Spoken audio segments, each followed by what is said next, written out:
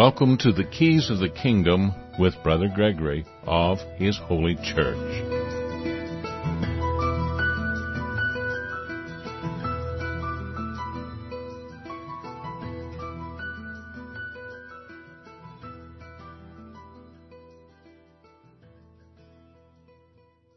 Well, welcome to Keys of the Kingdom. I'm Brother Gregory, and we're going to talk again about the Kingdom of God. We'll look at a number of different things.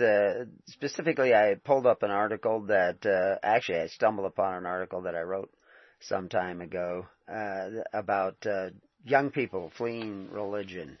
And the article came out after reading a article by Joan Chipps, who is a Huffington Post author, and probably that's about all you need to say is that she is, one of the reporters for Huffington Post. But anyway, she says in the article, and she's depended upon someone by the name of Jean Twenge for some of the material that she put into the article. But she says teens are fleeing religion like never before. Massive new study exposes religion's decline. Well, it was the decline of people in what's posing as religion today. And that's, when you read these things, if you don't have a certain amount of knowledge and understanding of, words, history, concepts, precepts, and when I say history, I'm talking about the history of mankind, what moves people from one generation to the next and one age to the next. You're going to misunderstand what is actually being said. We all see these people who go out on the street and they ask people questions on the beach or at universities or out in front of the Lincoln Memorial. I saw that one from PragerU, the young Will, who goes out and he's asking people who's the first president of the United States, and people are unable to answer. And they're saying things like George Bush, like, did you even hear the question? You're wondering. These are grown adults, have jobs, work in the world. Some of them, one young girl was a political science major, and she was not answering very basic, simple questions about American history. And, I have a problem with the way that history was being taught even when I was young. When I was going to school, it was actually a major part of the transition of what people learned in school. And I went to private schools and I went to seminaries. I was in St. Joseph's College back in 1962, so that gives you kind of the time frame that we're talking about. I was pretty young. I was the youngest person in our class. But the fact is that if people don't know history, if they don't know the history of words even, what a word meant 100 years ago or 200 years ago, when they hear people talk, their minds are going to be carried in a particular direction. The new information or lack of information is going to carry them like currents in a river down a particular way of thinking. And of course, repentance, and I'll come back to this several times, repentance is thinking a different way. That's what it means. It doesn't mean you're sorry. It doesn't mean you changing your religion or something. It means you're thinking a different way. And so people are actually led to think a certain way by their lack of knowledge and by the wordsmiths who write these articles. Like, massive new study exposes religion's decline. Does the word massive have to do with religion's decline or the study? Well, of course, in the sentence it has to do with the study, but including the word massive new study in with the statement exposes religion's decline, you think religion is in decline in a massive sort of way because of the association, the way the brain thinks. We did a whole show on the fact that people have studied lots of different people's brains, and they find out that the category of certain types of words are recorded in the same locations in multiple different people's brains. So that when you say these words, it causes a reaction in a certain part of your brain. So literally, where a word is recorded inside your brain is, well, I wouldn't want to say it's universal because the study was only certain people from a certain strata. They didn't go to a lot of different nations and use the other languages. They're sticking to one language and doing the study. But it was a remarkable similarity of the mapping of where those words are actually stored in your brain. Now, how is that possible? That an infant, you can tell them the meaning of a word, but why are they storing the information about that word and words associated with that word in the same place as their parents, in their brain? What makes it be stored there? Why wouldn't it be stored in a variety of different places in your brain? So it's kind of an amazing study in itself. But the reality is that people are always looking for the oneness or, that universal, cosmic, connection between us all. Well, it's there. Exactly in what form and exactly what extent, well, that's kind of what life is all about, to find out how we are all one. But there are differences, so where do those differences come from? And what is that where we get into the realm of spirit? That if you are entertaining the Spirit of Christ in your life, is that going to help map out the way you think? If you're entertaining other spirits, like we see in the Bible talking about people who are actually possessed by a spirit, a demon. And, a lot of people are going to say, well, that's not true, it's just psychology, etc., etc. Well, is there an involvement of spirit that helps map out the way in which people think and way in which they store words in their minds? Because for some reason or other, there is this uniformity from one person to the next. And where are the differences? And is repentance, this thinking a different way, does that come about because you begin to entertain a different spirit than you were entertaining before?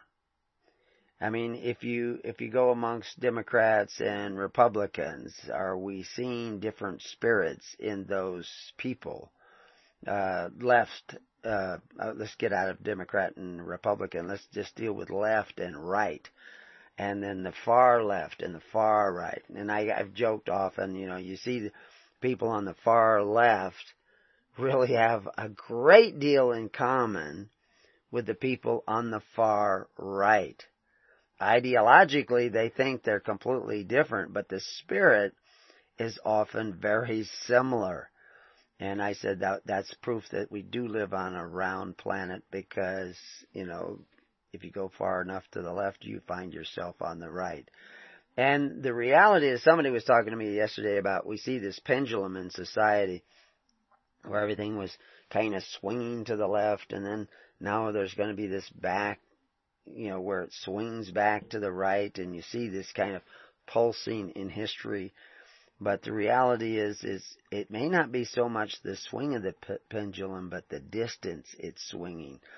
If we swing to the far left and then to the far right, that's where you end up with things like holocausts.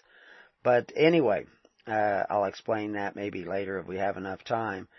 But Joan is talking about this massive new study. Well, the study is from this Jean Twenge, who is a psychology professor at San Diego State, and you can find out a lot more about her.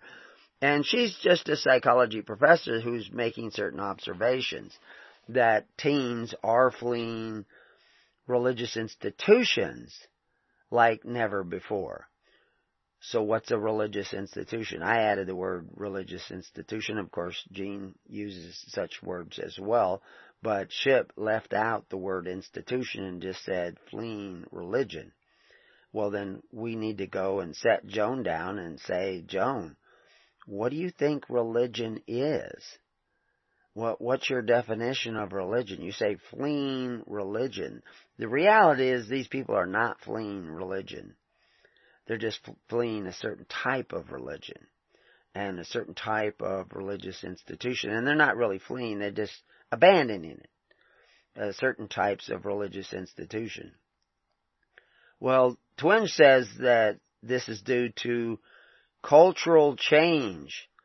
After examining surveys concluded over 48 years to get the opinion of 11.2 million adolescents between the ages of 13 and 18. So this is 48 years of teenagers. Are the teenagers the same 50 years ago as they are today? Have they been altered? I mean, all these electronic devices and the media and what they're learning in school. Back 48 years ago, they were still teaching history in school. Today, they're not. Today, they're teaching lots of different subjects in lots of different ways than they were 48 years ago. And like I said, I wasn't going to school so much 48 years ago. I had pretty much left school, but there was this transition that was taking place in schools all over the United States and even all over the world, and we've written about that and done shows about that.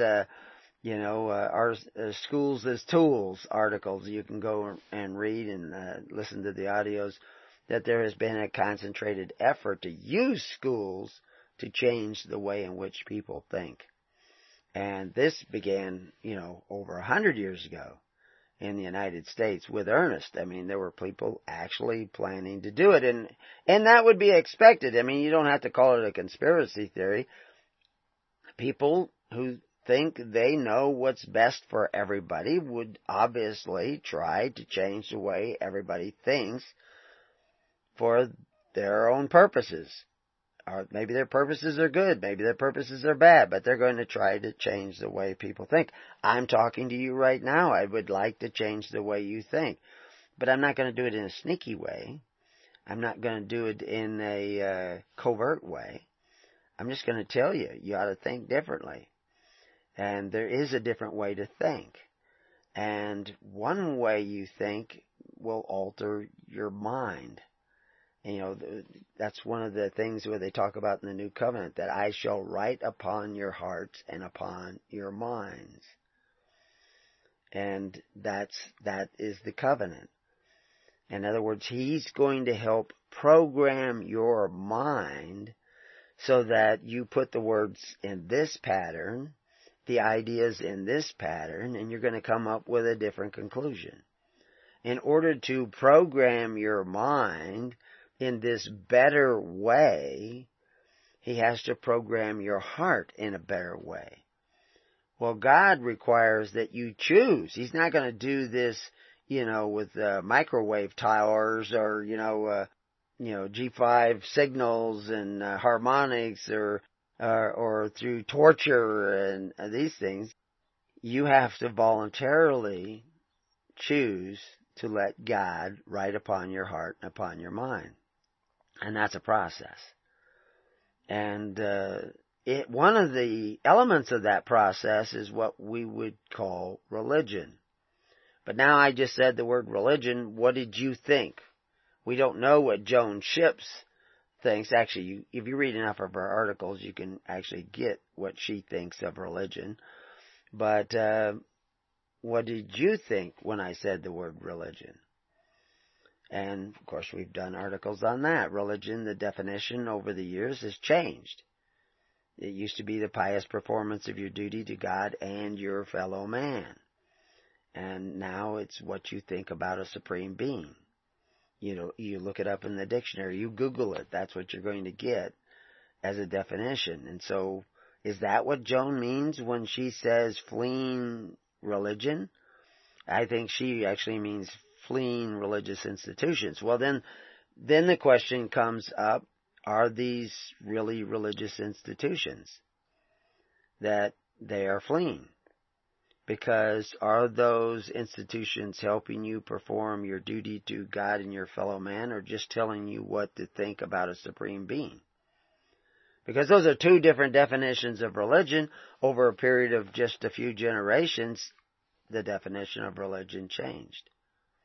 So what makes an institution a religious institution?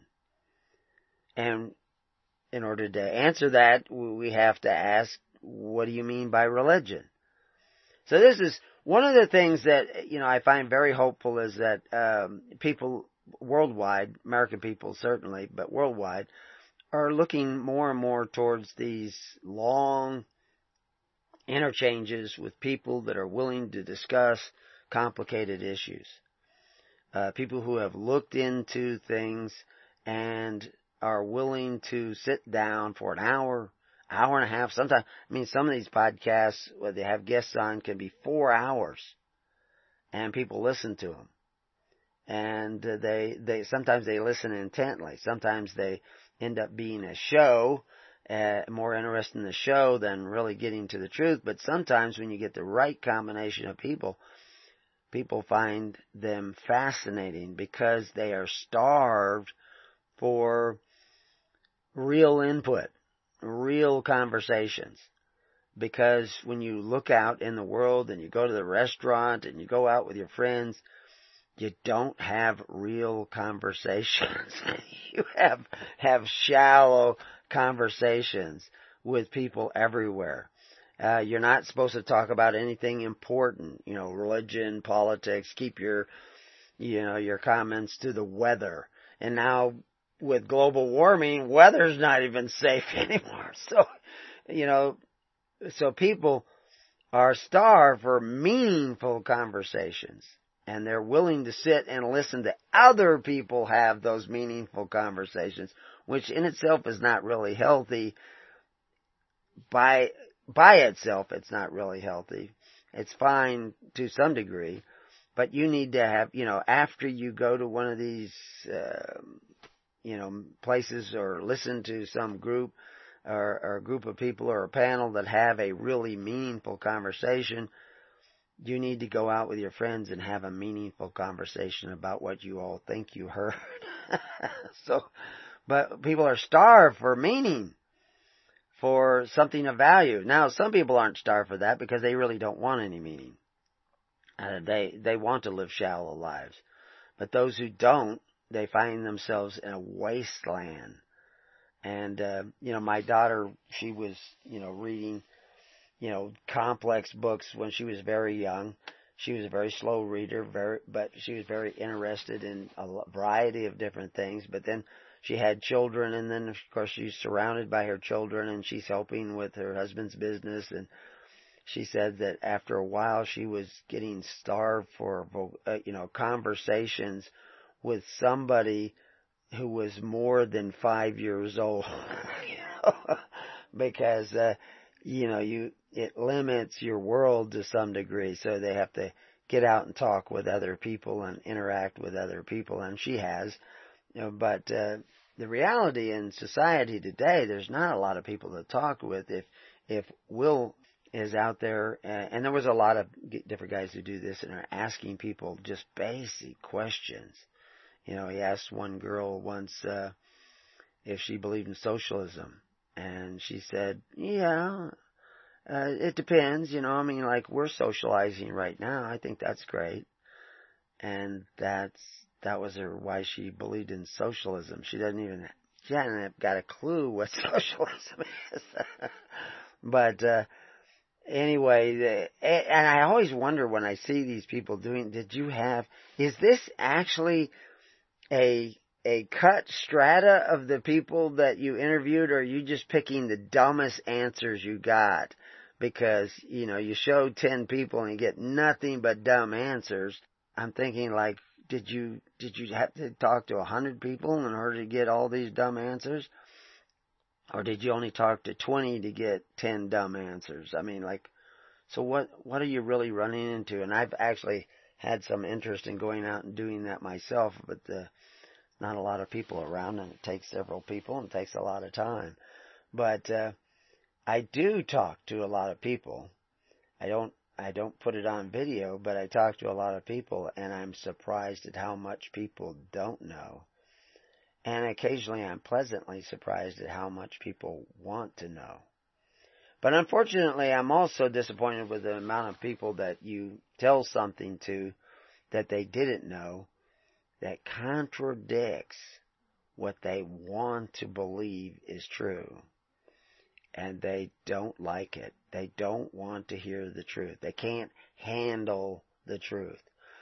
So anyway, in this article that I wrote, it goes on to say it was concluded that the adolescents pray less, approve of religious organizations left, which is back to that religious institutions, and think religion is less important, with far more believing religion is not important at all. Far more than what? Is she saying the majority think that religion is not important at all? And when they say not important at all, are they talking about the institution? Their relationship with God is still important, but their relationship with the institution is wavering. So what exactly is she saying? Twinge wrote the book Generation Me, describes young adults today as disengaged, narcissistic, distrustful, and anxious. Why are they anxious? What are they nervous about? Because they're missing something. And one of the things I think they're missing is that meaning, that comes not only from meaningful conversations, where you discuss things, but when you see the word conversations in the Bible, Paul's conversation, he's actually talking about the administration of public affairs. He's actually talking about his walk in life. Not just, talking, but his walk, what he's actually doing. And so, I think people are missing a meaningful conversation in life with one another. That our relationships are often extremely shallow. That was another article I read this week that, at least in part, where it was talking about how young people dating, they are so promiscuous, so ready to have intimate relationships with people that they relatively don't know. And, it always reminds me of, one of these older Emily Bronson books. The idea was that the man who was unmarried at the time would not let somebody take care of plans for a gathering for him, but himself alone, until he had a wife. He wouldn't let any other person do it because it was a part of that being faithful to the wife to be. And people don't realize that, well, I'm not married so I can play around. Well, you're cheating on your wife to be or your husband to be when you're doing so. Anyway, we'll be right back to Keys of the Kingdom. So, how do you build a relationship with each other, with friends, with community, how do you build a religious relationship? What does a religious relationship look like? How does that operate? And what are they really fleeing? And are they fleeing to something or fleeing from the counterfeit religion that has come about I think it was coming about immediately after Christ. The counterfeit religion was growing up. We see it popping up with greater and greater influence, over the centuries. But now we've gone so far away from meaningful relationships that so that our relationships are shallow. They're not in-depth relationships, and remaining celibate until you're married, and they were handing out, people were getting these pledge rings, that they were going to wait until they were married, and somebody actually got kids to turn those rings in, and who took the pledge, and they're turning them in, and then they melted it down and made some sort of work of art with it or something, and they consider that a victory because they think it was bad that kids were waiting. young people were waiting. And the reality is that young people, the idea that you can go and play at these intimate relationships is robbing you of having a truly it makes all relationships shallow. And because the purpose of not waiting is to satisfy yourself. It's certainly not going to satisfy your partner. It's to satisfy yourself. And this is where the narcissism comes in. That's what narcissism, it's about you. And then, of course, because, marriage is a relationship of trust. And that's something we're going to talk a little bit more about, trust. I mean, to betroth, the troth was a trust, entering into the relationship of man and woman, where the woman is going to produce this child in the matrix of the family, and that child will be the next generation. All that process requires a certain amount of trust, and so that's why they talked about being betrothed. The word troth there comes from the word that we know today as trust. And you're trusting one another. The woman is going to bear this child, trusting that the man will be there and help her raise it. So all that process alters the way we think about things. And if you are promiscuous before marriage, you're going to alter the way you think about marriage. It's taking you down a particular way of thinking. It's your life, that becomes a part of your life's conversation. So what is religion? Religion, we think of religion, today, like I say, they've reduced the definition to what you think about God. But if you take it back just a little ways, religion had to do with teaching moral character, moral precepts, moral guidelines. Like the Ten Commandments, that's considered religious. That's not actually the meaning of the word religion, but we associate the Ten Commandments with religion. Ten Commandments certainly has something to do with values. It has a lot more to do with values than most people realize, because they don't really understand the Ten Commandments. They understand what people say the Ten Commandments mean, but they're a lot more to do with moral character, moral values than people realize. I mean, the Sabbath doesn't have anything to do with the day of a week. And most people don't realize that, and they don't want to realize that. They want to believe that, because we celebrate Saturday as the Sabbath, that we're more righteous than those people who only celebrate Sunday. This is taking you down that narcissistic road where it's all about you.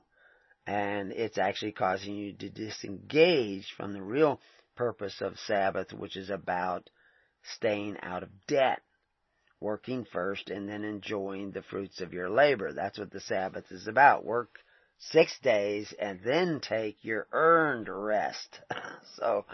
And that's a very simple little concept, but that is so foreign to most people who write about the Sabbath. They don't get that. They don't realize. I mean, which of the Ten Commandments is about debt? We know debt is bondage, so which one of the Ten Commandments is about debt? Well, it's the Sabbath. So what's thou shalt make no covenants about? And how do you make covenants with other gods when there's only one God? So people don't understand the Ten Commandments, and we've written about that, and we have audios up about that, and you can go study that. But right now, let's get back to the relationships that we have with each other and with what we think is religion and the institutions of religion. America has never been more socialistic as it is today. We have steadily been becoming more and more socialized in America over the last 100 years especially. Federal Reserve notes. There were banknotes around for hundreds of years. There were banknotes back around in the American Revolution. We actually did create a U.S. bank, a national bank, and then we had certain presidents who got rid of the national bank and warned us about, Jefferson warned us, and And Jackson warned us, and lots of people warned us about a national bank. But then we ended up creating this Federal Reserve Bank, which is not really federal, and it began to issue notes. Instead of the individual banks, it was issuing these other notes that we call Federal Reserve notes, and they have altered and been changed over the years, and that's another whole history in itself. But the point is that money is a socialist form of money. It wasn't fiat script at first, but it's pretty much fiat script today. And so it's not, once you started going pervasively to a note currency, especially an interest-bearing note currency, you were no longer engaged in capitalism. You were engaged in at least one of the planks of socialism, where the means of production you don't even get to have. You get to have a note for the means of production. So that's not capitalism. That's because you don't have any capital. You have dead notes. So you've already removed away from capitalism, and now you're in socialism. That's what's so amazing. People will say things like, capitalism, how's that working out for you? Well, I don't know. Capitalism was dead in this country before I was even born, and I'm pretty old. So, yeah, we call it capitalism, but it's not really capitalism. Public schools is a socialist thing. Social Security is a socialist program. Medicare, Medicaid, those are all socialist programs. All of our economic woes today are stems back to these socialist plans and policies and programs that have been instituted in the country for over 100 years. Not that capitalism is a solution. Capitalism is just an economic, it's an economic process. Capitalism is the means of production or the hands of individuals. If you go back to when they allowed corporations to get the status of a person, of an individual person, and that does not die. It lives from generation to generation. And we have articles on that, and what the golem is, the legend of the golem. That's a corporation. Once we gave it person status, we're saying that the golem is a living creature and therefore has the same rights as a man. Well, that creates a problem. That's straying away from capitalism, which means capitalism means the means of production are in the hands of the individual man. And that man can come together in a corporation, but the corporation itself does not have the status of a man. It has the status of a group of men, and they carry the responsibility of that corporation. And that's the way it should be, but that isn't the way it is anymore. And so, anyway, all these things change the way in which society operates, and they change the way in which you think. They change the way in which you organize thought and organize your perception of society. So anyway, so we've moved to this socialist nation. The predominant, I mentioned in this article, the predominant source of educating people before the 1900s were private schools and home schools, and even the public schools that were around were extremely locally controlled. I mean, people talk about Jefferson wanted to create a public school system and introduced a bill in Virginia, and we talked about this a number of weeks ago. Yeah, that's not a public school like you think of public school. What he was suggesting is one-room schoolhouses would be built in every ward, and he actually refers to the wards as individual republics. The wards are sections within a county. They are, there are numerous wards within a county. And he wanted one-room schoolhouse built within walking distance of everybody who lived in a given ward. So how are they going to build this? Were they going to tax everybody on their land and their labor, and then those taxes would be put into a common fund, and then they would hire some contractors to build the schools? No. He just said, have the militias build the school. It's only a one-room schoolhouse. They didn't have plumbing, so somebody's gonna dig an outhouse out back.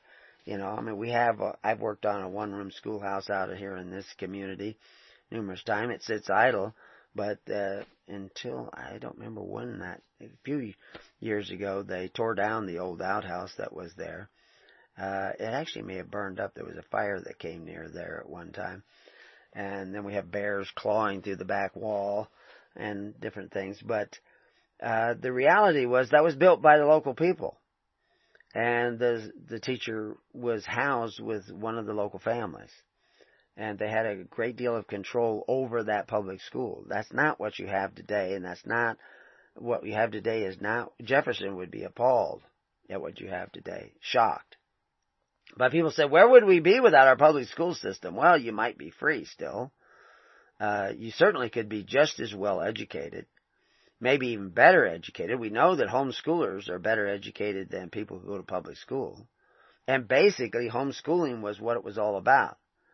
Now, what the schools were is sometimes people who might be inadequate to teach their kids at home. Books were expensive. They could go to a school and share those resources. But you could do the same thing with homeschooling clubs today and probably get a better education. But what it requires to make that really work well is that homeschoolers come together and work together for the betterment of all. And a secondary thing begins to happen to your mind when you do that. That conversation now is not just a narcissistic walk about you and your family. It is now a walk that can create trust between you and other families because you're all working together for a common goal. So anyway, I pointed out that Twenge also referred to this me generation as the entitlement generation. And the reality is when you're taking back your responsibility of things like education, health, taking care of your parents, taking care of one another, taking care of your community, this changes. There's no room for narcissism in such a society. Religion as taught by Christ was exactly that. The religion that Christ talked about, He commanded that the people sit down in the tens, hundreds, and thousands. And in sitting down together in those tens, hundreds, and thousands, they were able to share what they had, and what they had not only was enough, but it created a surplus. What's happened is that you have not done that, and you sat down with men who exercise authority, and they don't have enough. They have put you into debt because you have desired benefits at the expense of your neighbor. And through that covetous practices, you've been made merchandise. And so your relationship now with your government is contractual. Now, the reason that's come about is because you had already abandoned pure religion over a generation ago. And you've held up something as if it was religion in these religious institutions, which is to try to get somebody to think about God like Martin Luther, or think about God like the Baptists, or think about God like the Methodists, or think about God like the Catholics, or the Jehovah's Witnesses, or the Seventh-day Adventists. And you've created all these religions that will tell you and dictate to you what you are to think about God, and they call that religion. But again, religion 200 years ago was defined as a pious performance of a duty to God and your fellow man. And of course, what's your duty to God? Your duty to God is to love your neighbor as yourself. To seek the righteousness of God in your relationships with your neighbor. See, somebody who tells you that it's okay to be promiscuous before you're married is saying it's okay to cheat on your wife, to cheat on your husband before you meet him. Once you meet him, then you can't cheat on him anymore. Well, that's shallow. That's not a very in-depth relationship. Well, let's expand that relationship out to your neighbor, to your community. You see, you don't have, if you go to a community meeting and there's lots of argument and nobody gets anything done, then chances are you don't really have an in-depth relationship. Certainly not a trust relationship with your community. Somebody wrote the other day that, what was it that he said, that somebody should elect a goat to the city council, because then you would have more meaningful conversations and relationships with your city council, which is evidently he didn't think well of the people. And I'm not sure exactly why he said that. And but anyway, the point is that he that's not constructive. It's a pretty shallow approach to his local community. The reality is, it's going to be hard. It's going to be a struggle to have in-depth conversations with your local communities and with people in your local communities, because most people don't have the capacity for it. They don't have the background education. They don't know what words like religion, republic, democracy, they don't know what they mean. They don't realize how narcissistic they themselves are, how lacking in trust they are. You know, I've done a number of different talks, and we have articles on trust. And one of the things that I thought was amazing, and might help people understand the idea of trust in a community, is that when you mail a letter, you're creating a trust. Actually, when you write a check, you're creating currency. Because it's not very extensive currency, because most people won't pass it around from individual to individual. But it can, it used to be more often that, you give a check to somebody and they could endorse it over to somebody else, and then they would take it to their bank, and then their bank would take it to the original bank and get the money back. And so for a while that check was operating as if you printed your own money by signing that check. And it's a process. And it's also a note. Because that's what you look at it. It's got all the elements of a note. It's dated. It has an amount, and it has an authorizing signature. But you've created a note, and it involves debt, and it involves trust. But when you mail a letter, you're actually creating a trust, and on the envelope is the terms of the trust. I want this letter to go to this place. If you can't get it to this place, take it back to this place. Return address up here in the corner. And that's a trust. You actually get, you purchase a stamp, you put the stamp on it, and they stamp when they stamp the stamp, they accept the terms of the trust. They talk about canceling the stamp. Well, you can't use it again, but by doing that, you have created a trust. The same as if you put a gold ring on your wife's finger, you're creating a trust. When they stamp and she accepts that ring, and that's when she gets mad at you, so hopefully just an engagement ring, she'll maybe pull it off and throw it at you. And that's the end of the trust. She's canceling the trust. But in mailing a letter, you've created a trust. That's a form of trust. When you give money to a minister, that's a form of trust. So how you do all that will make a difference in the nature of the trust. So go back to the relationship of husband and wife, or someone you meet, you want to get married. That you're creating trust by the way in which you walk in that relationship. Okay, go back to religion and religious institutions. If religious institutions, by definition, is an institution that helps you in the performance of your pious duty to God and your fellow man, then that's going to create a different relationship than a church that's simply going to entertain you, tickle your ears, and tell you what to think about God. That's a different religious institution. So the people that are leaving the religious institutions, this Ships is talking about, Joan Ships is talking about, they're leaving a religious institution that doesn't actually help you perform your pious duty to God and your fellow man. Now, those who listen on a regular basis hear me quote, a minister who said, socialism is the religion you get when you lose your religion.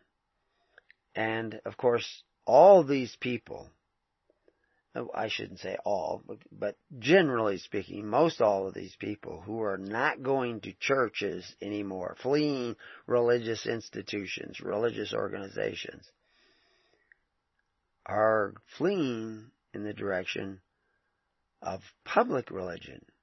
Because the public says you have a duty to take care of the old people, take care of the needy, to pay into welfare, to pay your taxes. And those taxes supposedly go to pay for, Social Security for the elderly and the disabled and to pay for the welfare of the people and even pay for the protection of the country from foreign invasion and what have you. That's another religion. It's just called public religion. And you have faith in those public institutions that they will be there and take care of you. If you get married and you die and you leave a wife and 3 children, who will care for that widow of yours, that widow you left behind, and those orphan children that you left behind? Not the church. The church isn't going to care for them. It will be the state. And they will do so through what you would call public religion. You should call public religion. The social welfare programs of the government are your religion. Because that's the religion you have when you have no religion. Socialism is the religion you have when you have no religion. So the churches, more than 50 years ago, I would say even 100 years ago, they had already started abandoning the purpose of religion, which was the pious performance of your duty to God and your fellow man. They were already abandoning that. It was still around 100 years ago. That would be the year 1919. But it was waning. Religions were arguing over theological points of view, just look at your tenets of faith. You got to believe that Jesus is the Son of God, that it was a virgin birth. I don't know, what are your basic tenets? And if you're Seventh-day Adventist, you got to believe in the Sabbath and take the Sabbath off and all these other things. But what does that have to do with the widows and orphans? Because that's what religion. The only place that pure religion, the only place in the Bible where they talk about religion in a good sense is pure religion. And pure religion is how you visit, how you take care of the widows and orphans of your society. And it's only pure if it's unspotted by the world. And again, if you don't know the meaning of words like world there, which world are we talking? Not spotted by Wayne's World, not spotted by Disney World, not spotted by the planet. What world, the word they're using there means constitutional order or system of government. In other words, you're taking care of the widows and orphans and needy of your society through faith, hope, and charity. Not through force, fear, violence, covetous practices, compelled offerings. You're not using those. If you're not doing that in your church, that's not pure religion. That church is not practicing pure religion. If your church tells you to go to men who exercise authority to take care of one another, that church is not preaching pure religion. It's preaching you to go to men who call themselves benefactors but exercise authority. Jesus said it was not to be that way with you. Your pastor is saying, yeah, it can be that way with you. It's okay. Why is it okay? It wasn't okay with Jesus. It's okay with your pastor, but your pastor's not really working for Jesus, is he? So that's the churches these young people are fleeing. They're not fleeing religion. They're fleeing fake religion, false religion, counterfeit religion, in exchange for public religion. The government will not piously, piously. If you look at the word pious, pious has to do, the original definition of the word pious. And this is what I mean. If you lack these knowledge, I'll wait till the next half of the program and I'll tell you, what do you think? You can all go and Google the word pious. Find out the origins of the word pious. And then when we come back to Keys to the Kingdom, maybe you, because I think it's important you do some looking too. I'm not just going to hand everything to you. But we're going to get into a number of things in the second half. And we'll be right back. Welcome back to Keys to the Kingdom. So, did everybody look up the word pious? Well, we were on the break. You know, if you went and looked up, well, you know, I was trying to quote to you the definition of the word religion, which was real piety in practice. That's actually the part of the beginning of that definition is real piety in practice. That's what religion is. Consisting in the performance of all known duties to God and our fellow man. Well, of course, God says, love thy neighbor as thyself, so that's a duty to your fellow man, to tend to the weightier matters. You know, if somebody's beating up your neighbor, you should come to his aid. If somebody's robbing your neighbor, you should come to his aid. If your neighbor is headed for a cliff, you know, in his car, and he's waving to you as you go by, you should be waving in a way to try to tell him, hey, stop, you're headed for a cliff. You have a duty to do that. You have a duty to make sure that he doesn't fall in the pit. You don't have to, you know, shoot his tires out necessarily, but you need to do what you can in a pious performance in that practice of caring about your neighbor as much as you care about yourself. And that care sometimes will require some sacrifice on your part. But that is a matter of choice. It's not real love unless it's done as a matter of free will choice. But anyway, so that real piety in practice, what does this word piety have to do with? Well, if you looked it up, you know, I just Googled it real quick, and it said devoutly religious. But then, what's religious? Religion is pure religion is taking care of the widows and orphans. Religion must be the taking care of the widows and orphans, and it's pure if it's unspotted by the constitutional orders and systems of governments of the world who do it by force. Because you have to do it by faith, hope, and charity if you're going to be following Christ. If you're looking to men who exercise authority to force your neighbor to contribute to your welfare at the point of a gun or a sword or what have you, then you're living by the sword. And you're not a Christian. You're not following Christ. You're not doing what he said. You're not doing what Moses said. You may be doing what you want, what you were told was okay, but you're not doing what Christ taught, so you're not really following Christ, so you're not really a Christian. You can believe that he's God. You can believe that, you know, that he was born of a virgin. I assume, you know, Satan believes those things, but he doesn't do what God wants. So that, just because you believe those things, that doesn't make you a Christian. And Christ said that. Not those who say, Lord, Lord, but those who doeth the will of the Father. So are you doing the will of the Father? Because Christ said, call no man on earth Father, because our Father who art in heaven. And if you go to the archaic definition of dutiful or loyal, it means being dutiful or loyal to your father and your mother. That's what it means. It actually, you know, if you go back to the original word in the Latin, it has to do with being dutiful. And specifically to the father, because, I mean, that's the one person you should obey is your natural father. And then, of course, beyond that, you should obey your Father in heaven. So the idea of the state being your father, he's going to take care of you, he's going to provide for you, and you're going to have to tithe to him. And he will provide for you all those entitlements that they were talking about.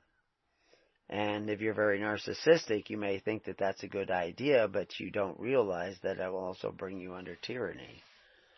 And, you know, it may bring you under a lot of other problems as well. Over time, religion was redefined as what you think about a supreme being, I write in the article. But the prophets of religions like Judaism and Christianity said that we were to love our neighbor as ourselves, which means we would not want to covet our neighbor's goods or force our neighbors to contribute to our welfare. But we would hope they would be there for us, but that's living by faith, hope, and charity. You are charitable for them, and you hope that they will be charitable for you. That is not what people are doing today. They're not following Judaic Christian values. They're following the values of Nimrod. And Cain, and Pharaoh, and Caesar. And they have contracted so that they could get those entitlements. They've abandoned the ways of Christianity. They call what they're doing Christianity, but it's actually works of iniquity. Early Christians formed a living network through these tens, hundreds, and thousands, which was very common in those days. Even the synagogues back then in those days were still 10 families. And they were linked together in tens, hundreds, and thousands all the way back to the temple. Where the minister of, the rabbi of a synagogue would get together with other rabbis and they would do this tens, hundreds, and thousands things all the way back to the temple. But if you got the baptism of Jesus Christ, you were kicked out of your synagogue and disconnected from the temple. But Jesus had already begun to teach the people how to sit down in the tens, hundreds, and thousands and provide loaves and fishes for them through that sitting down in that pattern with love of neighbor. And they found that they would actually have a surplus in that process. And when they were kicked out of the synagogues of Judea, they came out willingly because they had this other system of religion, the pious performance of their duty to God and their fellow man, already in place. A performance of a duty through love, through charity, instead of through force. In order to do that, they had to change their thinking. In reality, they had to allow their thinking to be changed. And they developed trust amongst each other so that when the persecutions came, they were able to help one another. When they had to flee Jerusalem, they had a place to go. When they were kicked out of Rome, 14,000 families kicked out of Rome. They had to leave. They had a place to go. Fortunately, they had people making tents so that they could find a new life in a new place, which was really going to be important for Christianity to survive. Some stayed back in Rome who were not Jews, but were Romans, and then we see Paul writing those Roman Christians who are doing what Christ said, taking care of one another in the tens, hundreds, and thousands. They weren't just going to church to sing and to praise and to say words and to think particular theologies and doctrines. They were going to church to actually care for one another because they couldn't go get the free bread of Rome because that was another father. And then when they were persecuted, and you can see in our articles on the Christian conflict, they were persecuted because they would not join the temple systems of social welfare. But they were able to leave the system. They were opting out of the systems of social welfare through the temples and opting into a system of social welfare through Christ. And they became very efficient at it. They were not looking to the benefactors to exercise authority. They were not praying to the fathers of the earth. Again, for those of you who are not brought up to speed, the fathers of the earth were the Senate, who were called conscripti patri, conscripted fathers, and the emperor, who was called Our Father who art in Rome, Patronus. And they weren't praying to them for their daily bread, because they knew that was covetous. And it was not only covetous, but it was desiring men who exercised authority one over the other to provide you with benefits. And Christians would not do that. They do it today, but they're not real Christians. They're fake Christians. The ones leaving those religions, some of them might be looking for pure religion. Some of them are content to have socialism as their religion. And you look out there at the socialists, and a lot of them are very angry, anxious people, even violent people. Not all of them, but many of them are. Some are just misguided. Brett and Eric Weinstein, they're both socialists. They originally were Jewish. I don't know, I guess they're Jewish by descent, but I don't know that they go to a local synagogue. If they fall on hard times, which both of them, I guess, are fairly well off. One of them lives in Portland. I'm not sure where the other one lives. I think one of the places he works for PayPal. In another, or some company that's associated with PayPal Investments or something. And, but he was saying at one time that, what we really should do is basically fund the most charitable and wisest people in our community to take care of the needs of, give them a slush fund and allow them to take care of the needs of the people in society. Well, I absolutely agree. That's the way Christ was organized. That's the way the early church was organized. That's the way Moses organized it. They were called the Levites in the days of Moses, and they were called ministers, bondservants, in the case of the early church. And the people gave to the minister that they thought was the best at the pious performance of his duty to God and his fellow man. The care for the widows and orphans and needy of society. The ones that were rightly dividing the bread from house to house.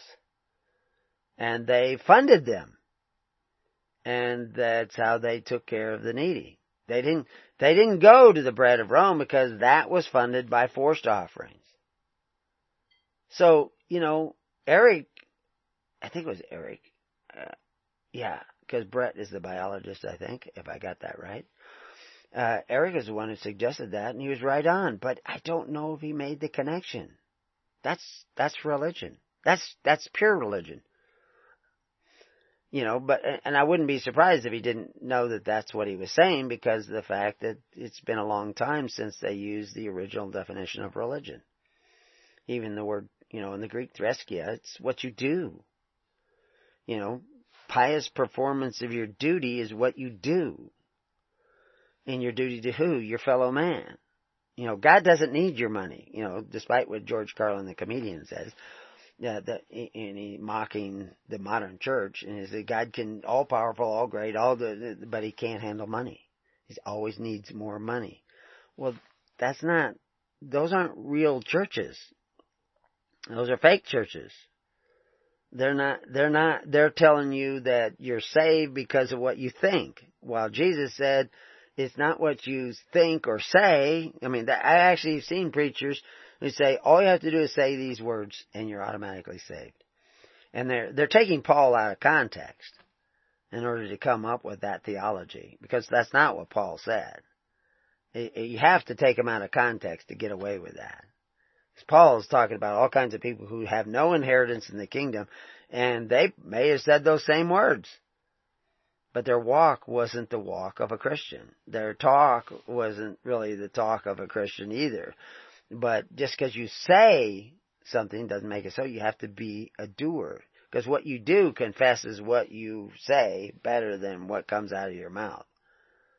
Which has been a controversy all the time in the beginning of the Old Testament and all the way up into the New Testament. Because, they talk about men being liars who say they are Jews but are really the synagogue of Satan. You got to remember, all the early Christians were Jews. Jews accepted Christ as the king and were eventually called Christians.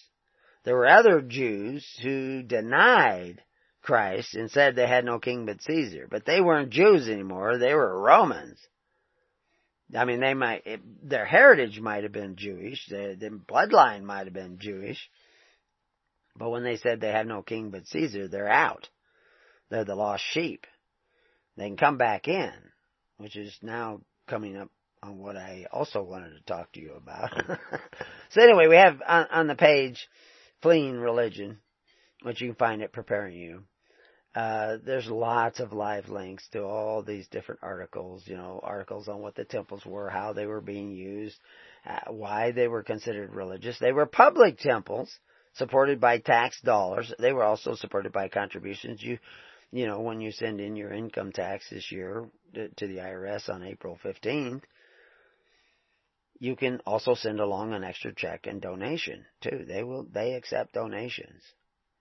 But most of their funding, I wouldn't even say most of their funding, but much of their funding is through taxation.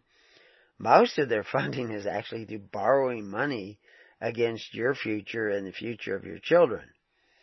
That's when they raise the debt ceiling. So, that's your religion. You don't want to call it religion, but that's public religion. And that's where you go for your daily ministration. That is not a charitable institution. That is an institution of force. And until John the Baptist, that's the way everybody in the world was taking care of their needy, through force. Establishing their utopia on earth, their heavenly utopia on earth. They were doing it through force. John the Baptist said no, he'd do it through sharing, through charity, through fervent giving, fervent charity. So that is the distinction. That's what made Christians peculiar. But that's not what most people are doing today. And that's not going to be a popular message for most people to hear about Christians not eating of the free bread of Rome. Because they knew that the free bread of Rome was a snare and a trap. Because Paul had told them, and David had told them, and Proverbs 23 tells them. Peter tells you that that's a covetous practice and that it will make you merchandise and curse your children. To make the rulers of your government the fathers of your and benefactor of your needs is the going in the opposite direction of Christ. And it's going to make you think differently, see things differently. You're going to become entangled again in the yoke of bondage, and you will not even realize it. You certainly will not want to admit it. And the free bread you get, that's idolatry at the temples of pagans. Public pagans, public temples. But it's not what Christ was about. And that's how Christ set men free, and that's how Moses set men free. Is he taught them how to care for one another during hard times sometimes. But it's not really hard times yet. As a matter of fact, everybody thinks, things are getting better. I don't know if everybody thinks that. There are elements. When we talk about trends in thinking, over what period of time? Twinge's study was over 48 years. And I'm sure, I don't think she did the whole study, but dealing with over 1 million youths, asking them these questions. So, religion today has become a myriad of opinions about God, promoted by entertaining homiletics and imaginative hermeneutics. And it's just not what Christ was all about. Christ was in the real world. Christ was dealing with real problems in real societies, in real communities. And Christians were dealing with those fundamental needs of society through faith, hope, and charity, which prepared them for the fall of Rome. So that they thrived during the fall of Rome. They even thrived during the persecutions of Rome. Christian numbers dropped during the persecutions, not just from death, because people would say, I don't want to be a Christian anymore. I'm just kidding. I just thought I would try that out. It's just kind of an exercise. But, I'm all on your side. Just so that they didn't get, persecuted. But, and some, we came back. That was a big controversy, whether you let them back or not. But the reality is that you don't build much trust by betraying your fellow man. So, if you were to sit down in the tens, hundreds, and thousands like Christ commanded, and set the table of the Lord by fervent giving, to ministers who are actually out there interested in serving the people. And the amazing thing is, you can be those ministers. Each of you, I mean, I talk about the church, and its ministers, but presbyters were the motivating power. The Holy Spirit dwelling in the presbyter was the power of the early church. What's a presbyter? Elder of a family.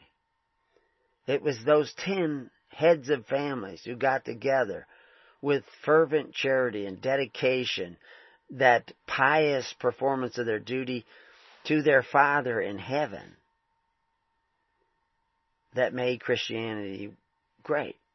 But you can't do that without the Holy Spirit dwelling in each of you. See, that's one of the misconceptions that Twinge comes up with. And, I'm not sitting down and talking with her, so, to be fair, it may be a question of vocabulary. But she kind of blames this, what Twinge and Joan Ships seems to have missed is this definition of religion, which we just described. But Twinge suggested that cultural trend of rising individualism in U.S. culture has moved people to put self first, so that it makes sense that fewer would commit to religion. Well, you have to look at the definition of religion and the definition of individualism. Individualism does not promote self first. Individualism promotes voluntary communities, not forced communities. Socialism is one of the most selfish forms of government there is.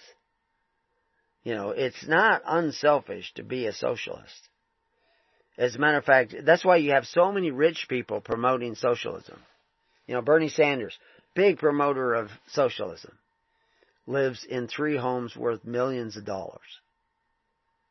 So much for, that. Mother Teresa, she believed in individualism, but she believed in using that individualism as a power of care for one another. This is the thing about capitalism. Capitalism is just an economic system. You have to bring your own moral values to that system, because it doesn't, what socialism pretends to bring moral value with it, that this is for the common good, But individualism allows you to make choices to set down self and voluntarily help one another. I mean, some of the most rugged individuals there are the people on rescue teams that leave their businesses, leave their homes, and go out there to rescue other people. These people who do that, they are almost always rugged individualists that go out and save other people. Just heard about somebody being saved by snowmobilers who went out looking for somebody who was missing and found them and brought them back. These people who do that, they're rugged individuals. In almost every case. I mean, it's amazing. If you go out there and interview them, you will find them to be just that. I mean, you'll find a sprinkling of left people, but a lot of people on the left, they just are more compassionate. The division is not between left and right. The right side is supposed to be more conservative, but you'll find a lot of the rescuers are conservatives. But you'll find some that are on the left, but they are what they have in common. See, we're making a division in society along the wrong lines. Along the wrong lines. The division should be based on morals and virtue. Who is the virtuous leftist and who is the virtuous conservative or right? I don't want to say rightist person on the right. Who has virtue and who does not have virtue? Because a lot of the people on the left, the liberal, that's one of the things they used to call the left, is the liberal side. They're for freedom. They're for individual freedom. At least they used to be. Now they want to shut you up and punch a Nazi. But that's really somebody's hijacked the left by being outspoken and angry and everything. That pendulum will swing back and somebody will be hijacking the right. Once the power goes to the right, you will find this group that's going to try to hijack the right. In between is the virtuous individual who cares about his family and the next family as much as he cares about his own. That's the righteous. Remember, you're supposed to be seeking the kingdom of God and His righteousness. And so, that's where it isn't individualism that has brought this back. It's actually, because how in the world is individualism creating a greater collective? Because that's what's happening. That their commitment to religion is now committed to public religion. And they're all out there promoting the government provide more and more benefits. That's collectivism on the right, not individualism. So Twins is wrong in projecting that, because she's at least she's maybe misusing the words individualism. Selfishism. We could say the rise of selfishism, which takes us back to that narcissism. So, anyway, the modern church has abandoned the basics of pure religion for a strong delusion that they're saved even though they're actually workers of iniquity, while thinking they are following the way and the doctrines of Jesus Christ. They have actually abandoned some of the basic teachings of Jesus Christ and followed after Caesar. So it is time for them to repent and turn back. But anyway, we're going to get into the table and who can sit at the table when we return to Keys of the Kingdom after another brief break. We'll be right back. Well, welcome back to Keys of the Kingdom. So we were talking about the idea of what young people are really fleeing, and what are they fleeing to, what are they looking for. And the answer is actually diverse, because people are diverse. There's a lot of different answers to that question. But we've taken a look anyway at the fact that they're not really fleeing pure religion. They're actually fleeing false religion. And pure religion is almost not found anymore in America to any great extent. Everybody is dependent mostly upon what used to be called public religion. And Christians would not join public religion, and therefore they were persecuted, because they knew that public religion did not operate by charity. It operated by forced contributions to take care of the needy of society. So anyway, eventually, that the unrighteous mammon, this entrusted wealth that is used to provide for the needy of society through forced contribution, that's the unrighteous mammon. Righteous mammon is taking care of the needy of society through entrusted wealth that is provided by faith, hope, and charity. This is what makes the difference between righteous and unrighteous. So and you can be on the left side of that equation or the right side of that equation, but if you're not desiring to take care of one another by free will offerings, but rather by force, then you're in opposition to the ways of God, the ways of Christ, the ways of Moses, and you're doomed. You're going to cry out someday, and God's not going to hear you, and bad things are going to happen. And if you don't believe me, ask Polybius, ask Plutarch, ask Tacitus. They all say the same thing. And they weren't even Christians. Some of them lived before Christianity was even created. But the reality is that's another whole realm of way of thinking that is different than what is commonly being taught or even presented in society today. Certainly not by Shipp. And by many others from the Huffington Post and some of these other publications. But you're not going to find the truth in the churches either. You're actually really only going to find the truth in your heart, and whether or not you can hear this. Civilization is headed for a downfall. it is going to decline and fall just like Rome. Rome was falling, but there were actually other things. Will Durant, who wrote, probably he's best known for a book that he wrote with his wife. His wife's name was Ariel, and they wrote. Was it Civilization? I was trying to think of exactly what. The Story of Civilization, I think, is what was entitled, 11 volumes. And it was published between 1935 and 1975. So, I mean, it's not that old of a book. But, and he put a lot of work into it. I don't agree with every single conclusion or every single perception of history. But, the same can be true of Thayer's, examination of the Bible. And even Thayer's, later on, he says that so many things were discovered after he put together his Thayer's examination of the Bible and the words of the Bible. He puts in his definitions. But they found so many more things afterwards. He would have changed a great deal of it, but he got too old to do so. But the reality is that that's part of the process of seeking the truth and seeking righteousness, is seeking the truth about what is really said in the text and what was really intended by Christ and the apostles and Moses and Abraham.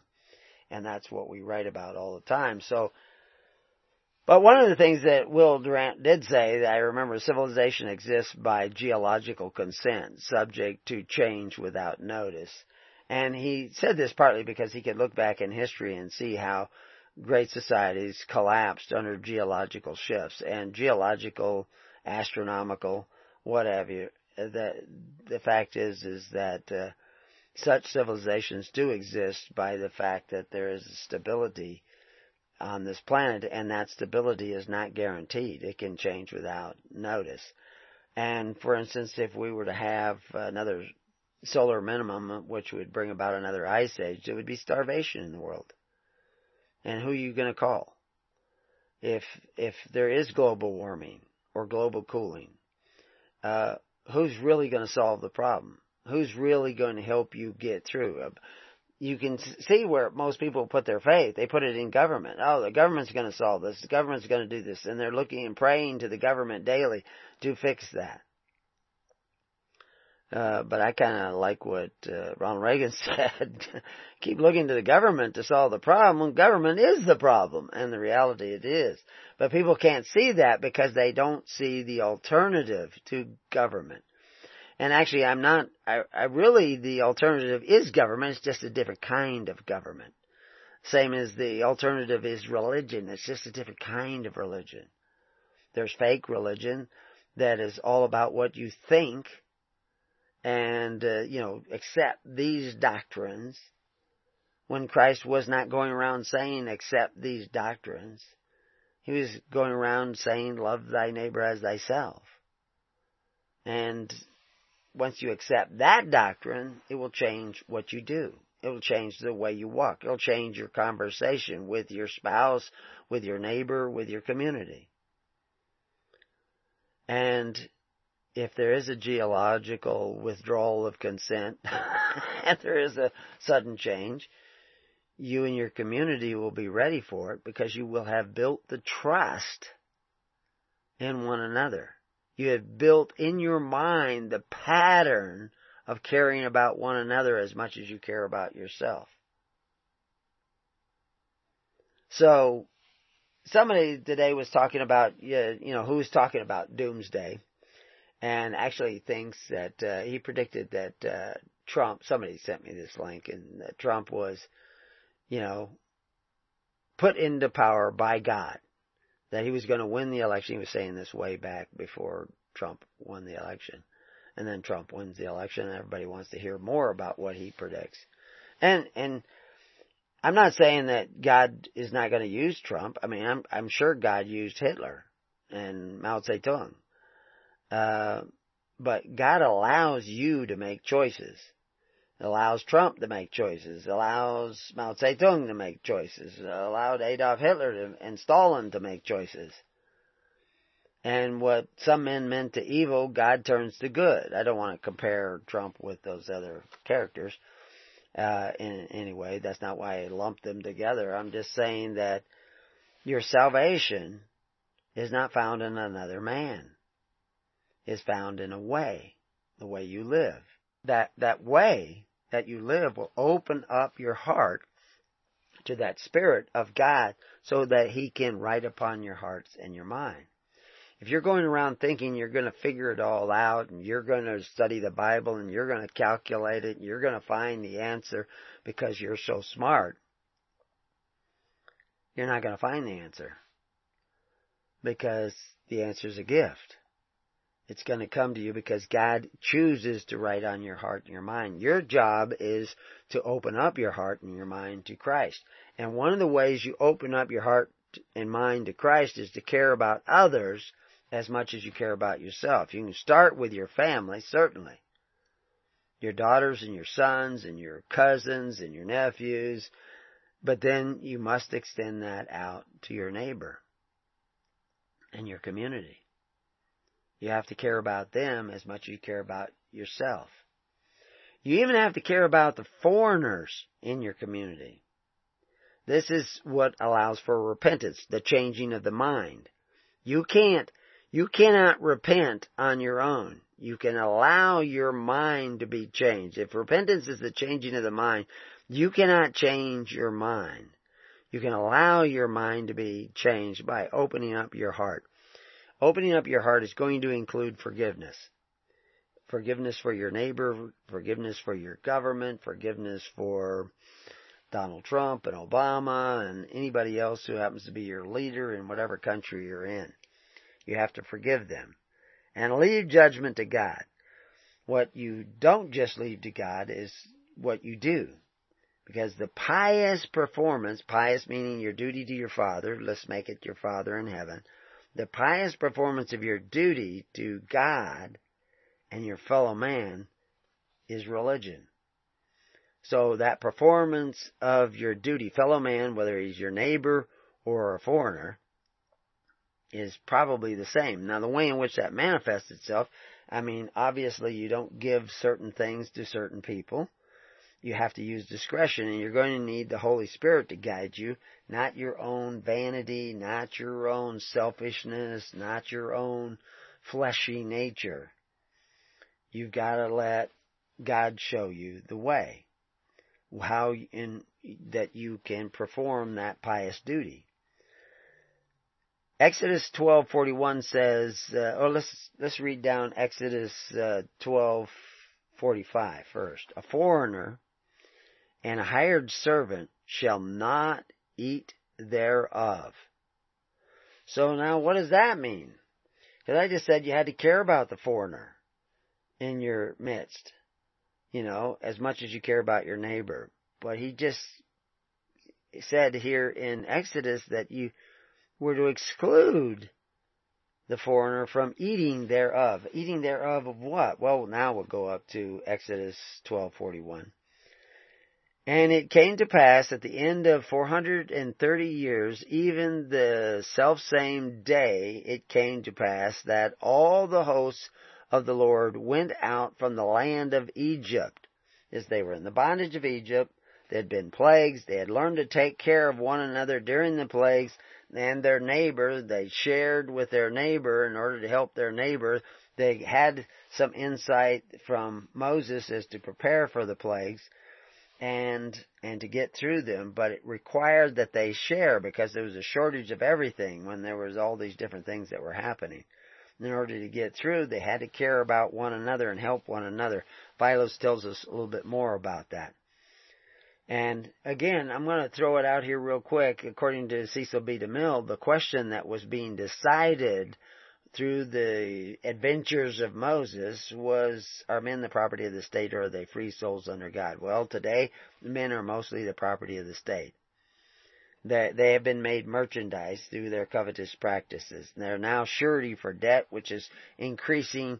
Everybody is so relieved when they raise the debt ceiling, which is actually putting you more and more into bondage and your children after you. But anyway, It is a night to be much observed, it says in verse 42, unto the Lord for bringing them out of the land of Egypt, the land of bondage. That's what Egypt means, bondage.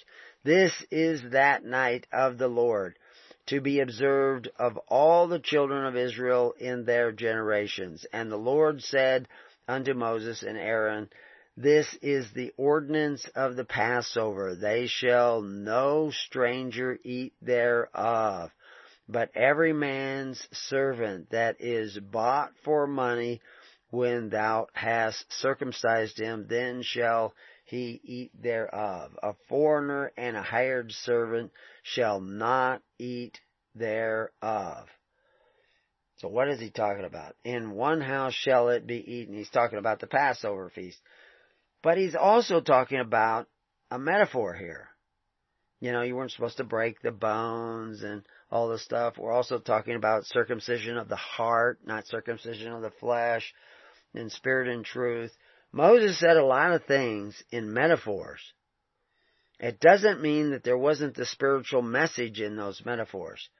But the Pharisees were the kind of people to cling to the metaphor and turn it into a ritual observation, a religious ritual rite, rather than in the actual meaning of that. All the congregation of Israel shall keep it. This sharing, which is what the Passover meal was, a representative sharing. It isn't the individual feast, it's the day-to-day walk. It is the day-to-day circumcision of the heart that Moses was trying to talk to the people about. And yeah, why didn't he make it clear? Because if he made it too clear, the book would have never survived. He had to leave room for people to misinterpret it, because the Spirit will tell you what is true. And that's where you have to go. Now that word foreign there,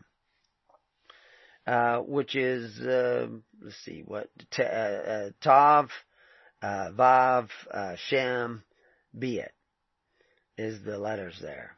And Beat has to do with household. Tav has to do with faith. So, and the Vav can be a connecting or separating letter. So, it is talking about those separated from the faith, those not living by faith, hope, and charity. They should not eat of this meal of faith, hope, and charity. That's what they're saying. They're not talking about one particular Passover dinner. They're talking about a precept. So those people who will not sit down together to care for one another, that is evidence that they're foreigners. That they don't want to live, they don't have the circumcision of the heart. They don't want to live by faith, hope, and charity. And you should not feed them. You should not encourage such sloth in the ways of God. They are foreigners. I mean, you take that word foreigner. The word foreigner in the King James only shows up twice. And the two times it shows up, it's actually from two different words. One time it's from this word that has to do with the Tav, Shem, separation of faith.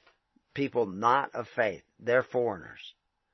And not of faith doesn't mean that they're not Methodists or Jehovah's Witnesses or Lutherans or Episcopalians. It means they don't want to live by faith, hope, and charity. It doesn't make any difference if they're on the left or the right. It has to do whether or not they are on the side of righteousness.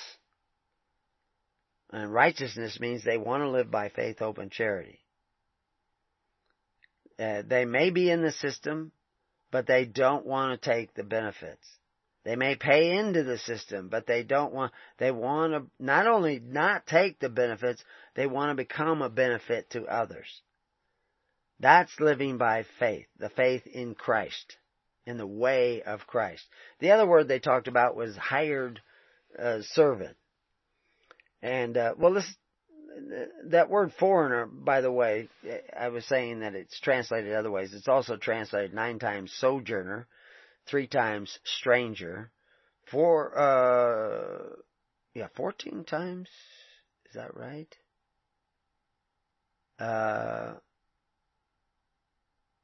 No. 1 time foreigner. Altogether, it appears 14 times in the Bible. I had to look that up real quick here, because I couldn't remember. But but it means someone who's a stranger. Why are they a stranger to us? Is because they don't live by faith, hope, and charity. They have needs. They may be hungry, but they don't live by faith, hope, and charity. They don't even seem to want to live by faith, hope, and charity. I mean, obviously you find somebody in a ditch, you can help them out, but then if you find out they don't want to live by faith, hope, and charity, you need to stop feeding them. And the word itself, it comes from a word that has to do with to dwell. Like I said, Biat Shem. Actually, it's Biat Shem Yad. And again, Biat Shem Yad. Yad is the divine spark. Biat is your household is a place of the divine spark. And you'll find lots of people with kingdom tracks in their life. They may not be quite ready to live by faith, hope, and charity, but they have some of those kingdom tracks in their life. They haven't really added real faith to that, their dwelling. And so, where you draw the line, that you're going to need the Holy Spirit to do that. So anyway, at least I thought I would put that much out there. But this other word, it's a hired servant. It's a servant. It's somebody. They're people that, they may be in your community, but they're not really a part of what you're doing. They're still kind of in. So they have these two. I don't know if that's actually two different kinds of people, or they're modifying the word foreigner with this word hired servant. It's a person without faith who's there for whatever reason, but he's not really there for the purposes of seeking the kingdom of God and His righteousness. So again, the point is that those people should not be eating of the table of the Lord. And it will take some spiritual discretion on your part. Some of the other places that you find this same word sojourner, like I said, there's, like I say, 14 different places. Leviticus 22:10, there shall no stranger eat of the holy things. A sojourner of the priests or a hired servant shall not eat of the holy things. So they're talking about men who are not of faith. Well, you can actually find a lot of pastors who are not of faith, and they should not eat of the holy things. So, we have charity in our local communities, and we will share things in our local communities, but you need to keep that in mind, that especially when there's shortages. If everybody in your church is going to the government, but you're going out and helping people who are also going to the government and not living by faith, well, you have to be careful on how you do that. You can do it as a witness, but you have to be doing it as a witness in hopes of drawing them into the walk that Christ told us all to walk, and the way that Christ told us to go. In Leviticus 25:47, we see the word sojourner or stranger, and the word, they have a different word for sojourner there, but the word stranger is that word that we looked at before. And so this is the complexities of these translations. If they're not going to translate one word consistently, then they end up having to translate it different ways when they find that word there in another form. But and if you go back to verse 46, and ye take them as an inheritance of your children after you, to inherit them for a possession, they shall be your bondsmen forever, but over your brethren, the children of Israel, ye shall not rule one over another with rigor. So this has to do, again, remember, Moses was allowing the people to do some things because of the hardness of their hearts. He wasn't necessarily promoting these things, but he was putting restrictions on them that they could not, okay, you guys insist upon divorce, but you're not going to just do it this way. I mean, even the eye for an eye and a tooth for a tooth are ceiling limits to keep you from going, and taking two eyes, because, where you're taking vengeance. Vengeance is mine, saith the Lord. He was just trying to create a legal system where there was recompense in as fair a way as possible. But No matter how many rules you make, it will not be fair if fairness is not written in your hearts. So this again is why you have to let God write upon your hearts and upon your mind. A lot of things I'm mentioning to you are showing you that you aren't really walking in the way. And it will take the heart of God and the Spirit of God writing upon your heart in order for your mind to change so you can see the truth and walk in the ways of the truth. So anyway, we also see the same word used in Psalms 39:12 here. My prayer, O Lord, and give ear unto my cry. Hold not thy peace at my tears, for I am a stranger with thee and a sojourner, foreigner, as all my fathers were. In other words, you need to realize that you are in need of repentance. I'm not trying to pick on you. I just want you to realize that you need to go a different way. I don't want you to feel comfortable in the way you've been going. And one of the ways to change is to join the network, the living network, not just the email network. Find people as close to you as possible and start caring about them as much as you care about yourself. The other word, foreign, we're not going to be able to get to it. We'll get to it the next show this afternoon. But it's a completely different word, and it shows up at least in Deuteronomy 15:3 as foreigner, but it's translated a lot of different ways. But join the network. Go to preparingyou or hisholychurch.org. Join the network. Find other people. Start letting God write upon your heart and upon your mind. Till then, peace on your house, and may God be with you. God bless.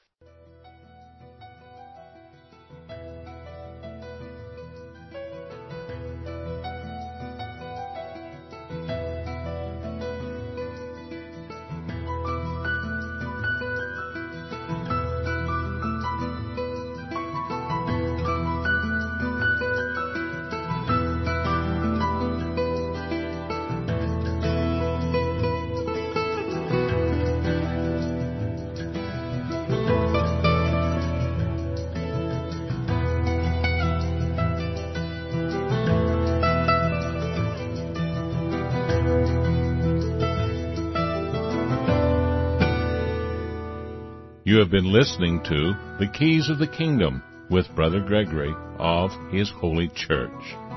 For more information on the educational ministry provided by His Holy Church and Brother Gregory, including services, counseling, lectures, books, and other audio materials, please write to His Church at Summer Lake, Box 10, Summer Lake, Oregon, 97640. You can also find us on the web at www.hisholychurch.net.